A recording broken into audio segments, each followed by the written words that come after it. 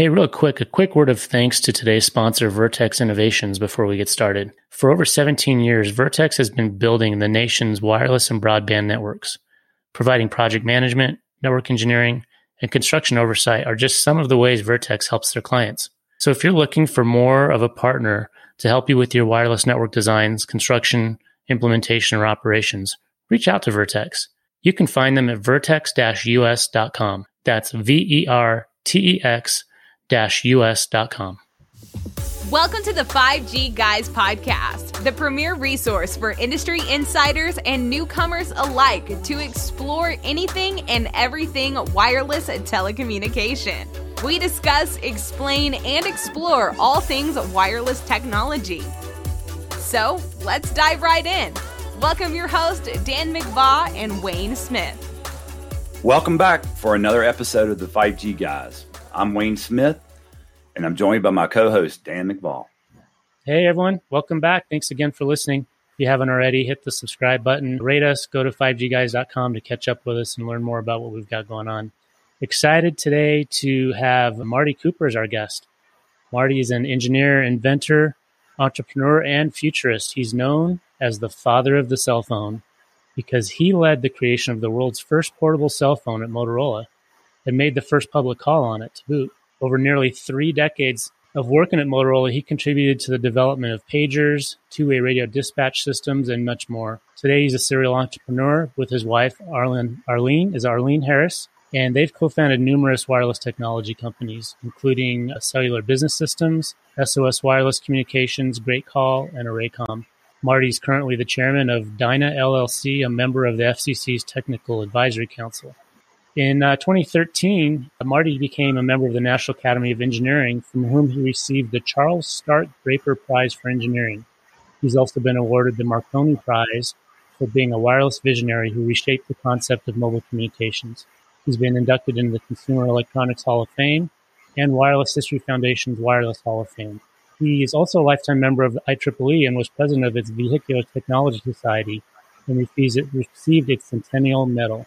In 2007, Time magazine named him one of the 100 best inventors in history. So that's a tough act to follow, Marty. So we're glad to have you. Thanks for joining, and it's an honor to have you on the show. Before we get started, I also want to let everybody know that you just came out with a book this year called Cutting the Cord. It's a great read. Check it out if you guys haven't checked it out. It gives us a good background on the history of cellular from Marty's perspective, but also kind of lets us know where he thinks the industry is going and the technology is going in the future. So check that book out if you haven't had a chance. So thanks for being here, Marty. My great pleasure, Dan and Wayne. Hey, Marty, I know you always get asked this. What led up to the invention of the portable phone at Motorola, and what significance has it had on as a result? Well, that's about a 2-hour question, but I'll try to encapsulate that in a minute or two. What led up to it was a couple of things. Number one is the awareness of the freedom that people got when they could communicate wherever they were, instead of being hooked to the wall or to their desk by that wire that for 100 years the carriers had told us that it was the only way for us to communicate. And I was in the two-way radio business, and we had figured out by then how to do two-way radios with battery-operated equipment. And we watched how businesses became much more efficient, that people communicated better. So we knew that that was the right way to go. And then the Bell system, you guys are too young to remember the Bell system, but the Bell system came along and said, we got this new thing called cellular that we are going to implement, and it's going to revolutionize communications, and what we're going to do is put communications in every automobile. And somehow they didn't get it. What we were trying to do was change communications from one place to another, which is what wired communications did, to a person, to another person, which is what cellular communications does.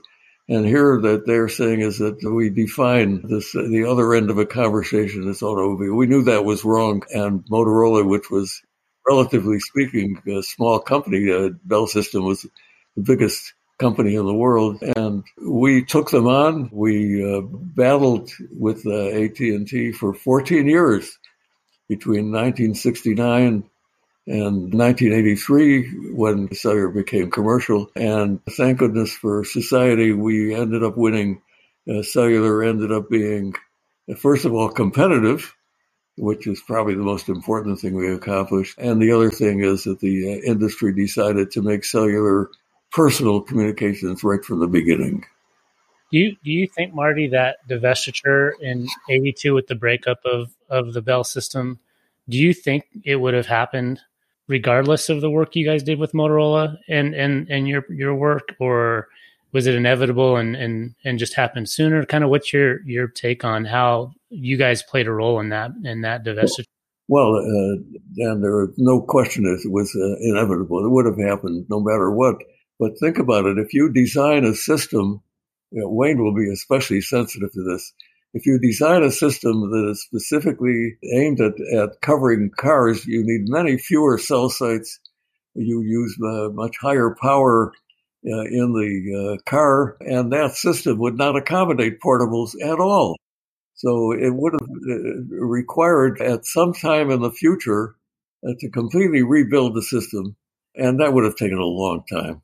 So my guess, of course, there's no way to prove this, but my guess is that we brought personal communications to society at least 10 years sooner than it would have happened otherwise.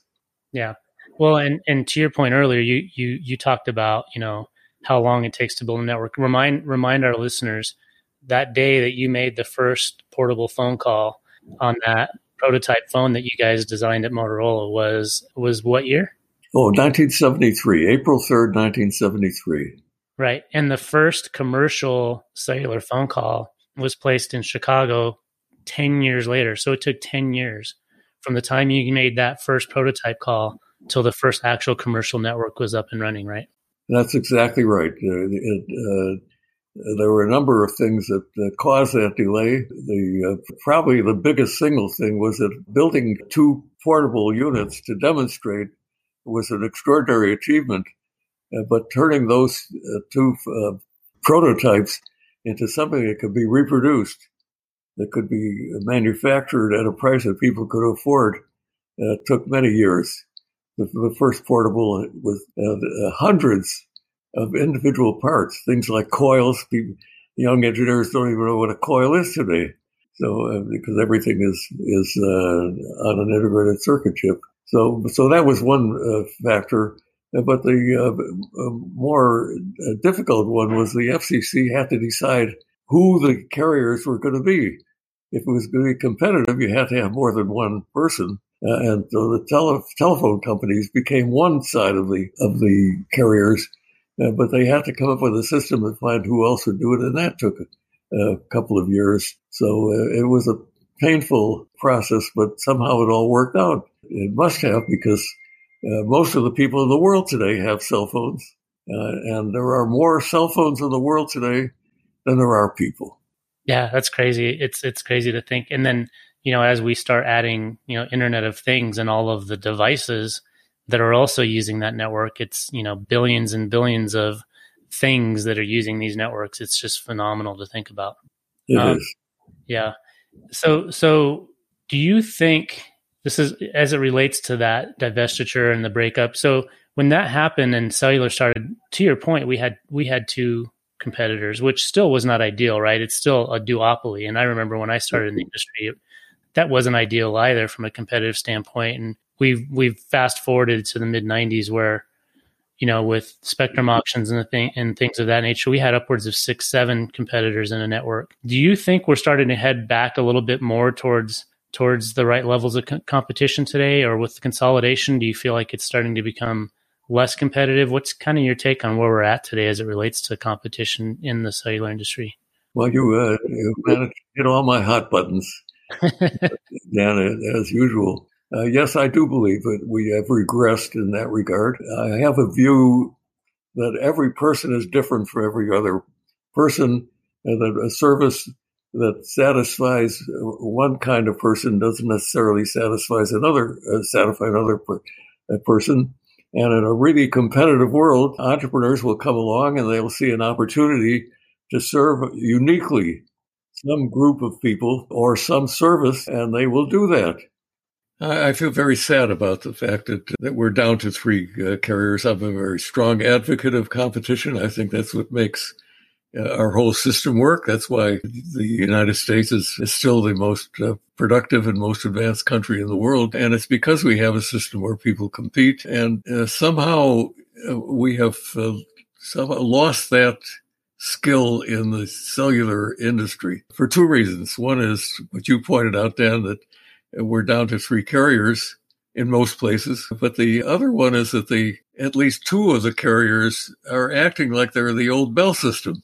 They're telling us what we need instead of doing what real capitalistic systems do is you do market research and you find out what the needs of people are and you respond to the needs of people. You started and made one of the first phone calls in wireless. Where do you see the next 5 years in wireless taking us?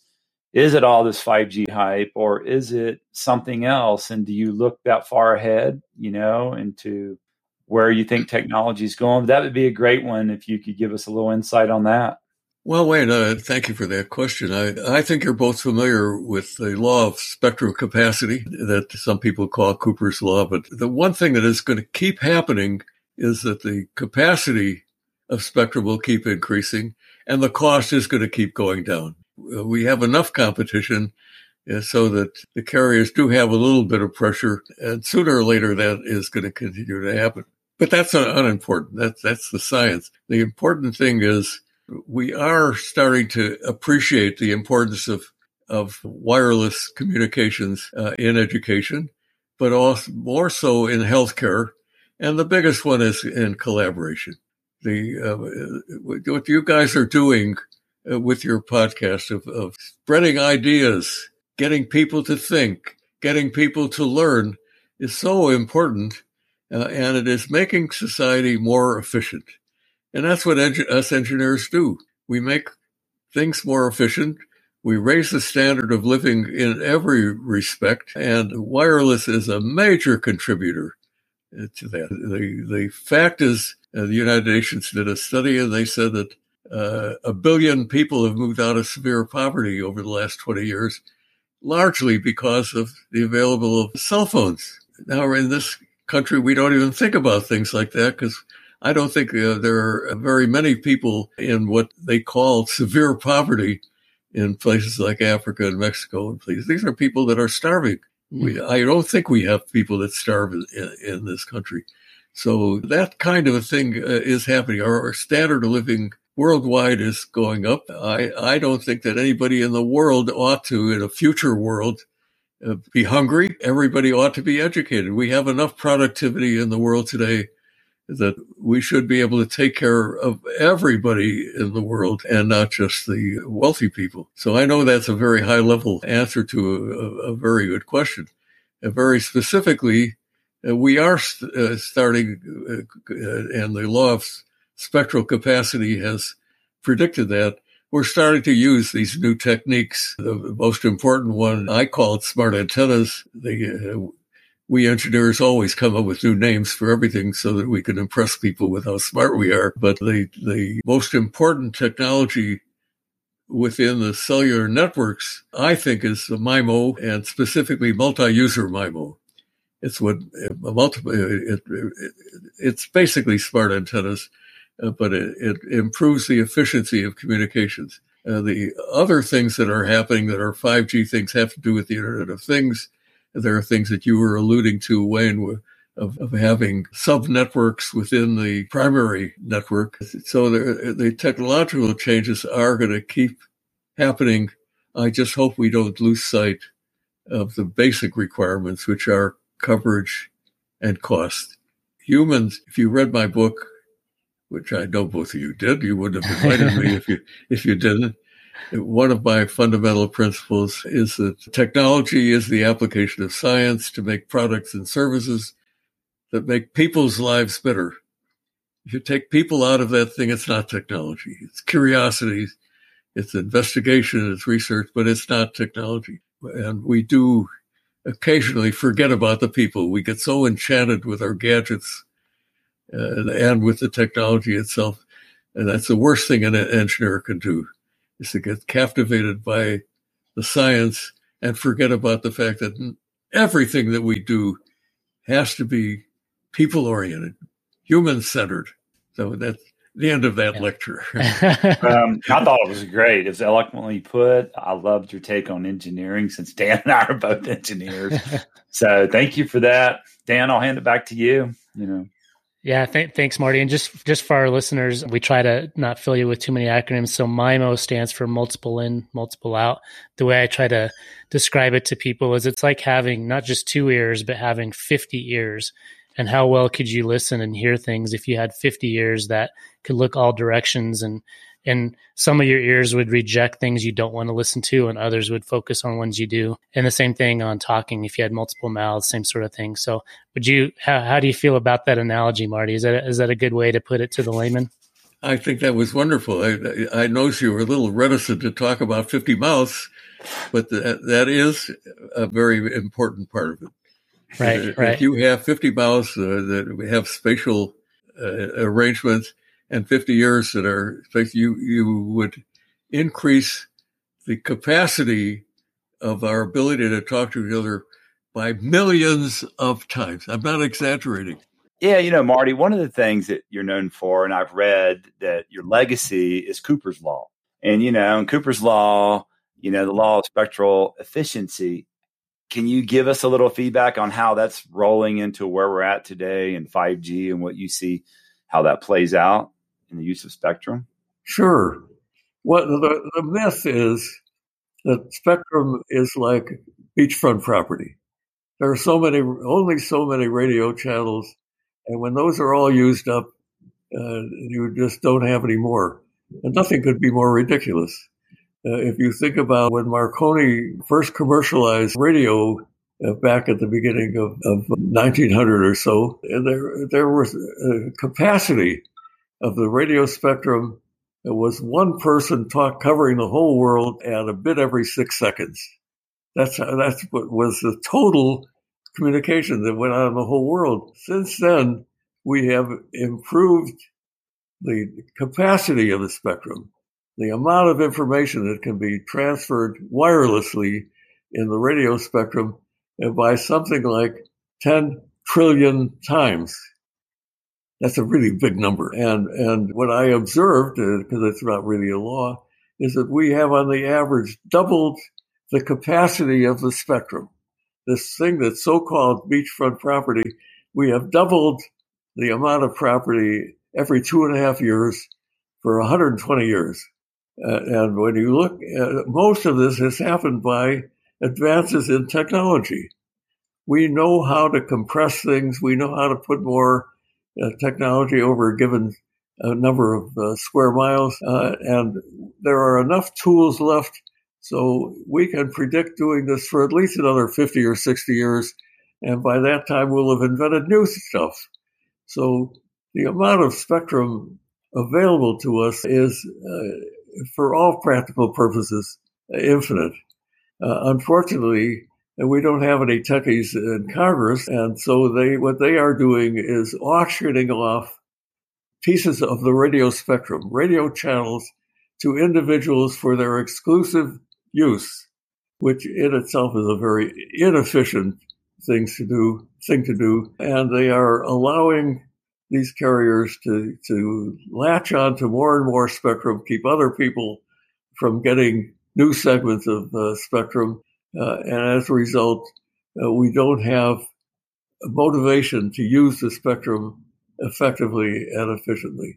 Forgetting about all that, in my optimistic view, we are going to keep increasing the capacity of the spectrum. We are going to be doing more and more wirelessly, because wirelessly is the only way to communicate with moving resources. And human beings are moving resources. So that is going to keep happening.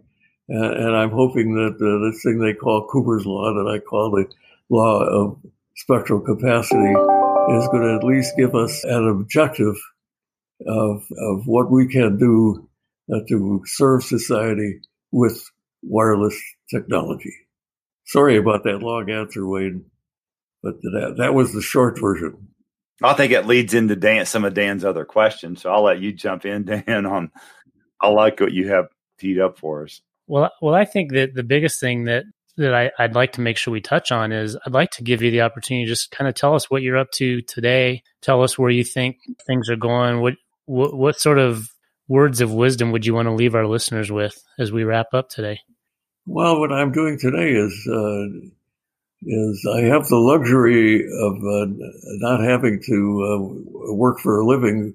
Unfortunately, my wife is working for a living, and I have to support her in that regard. But I'm philosophizing.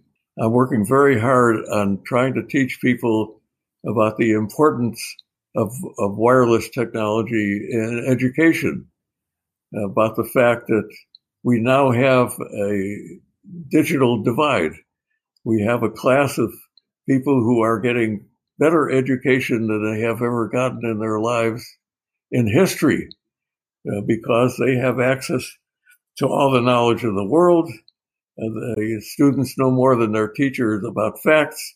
Teachers can teach students things that they can't learn from books or from the internet. And we have a class of students that are going to be much smarter than we are.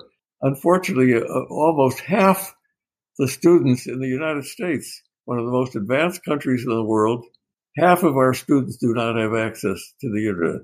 Either it's because they don't have service or because they can't afford it. And that's unacceptable. I think that having internet for education is an essential thing, as important as water and food, and we've got to fix that.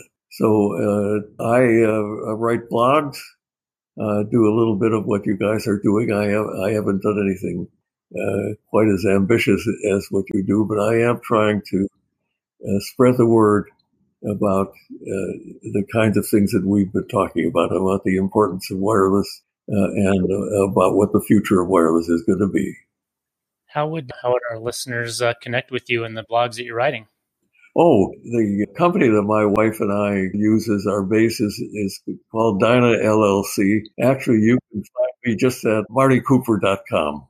And that will lead you to my FAQ, my blog, and my version of the history of wireless.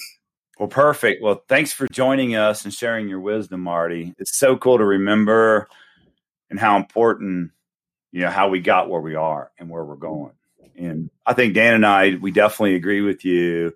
Education's a really big part of it. That's why we put the 5G Guys podcast together, is to get people excited, making sure that society is connected and moving things forward.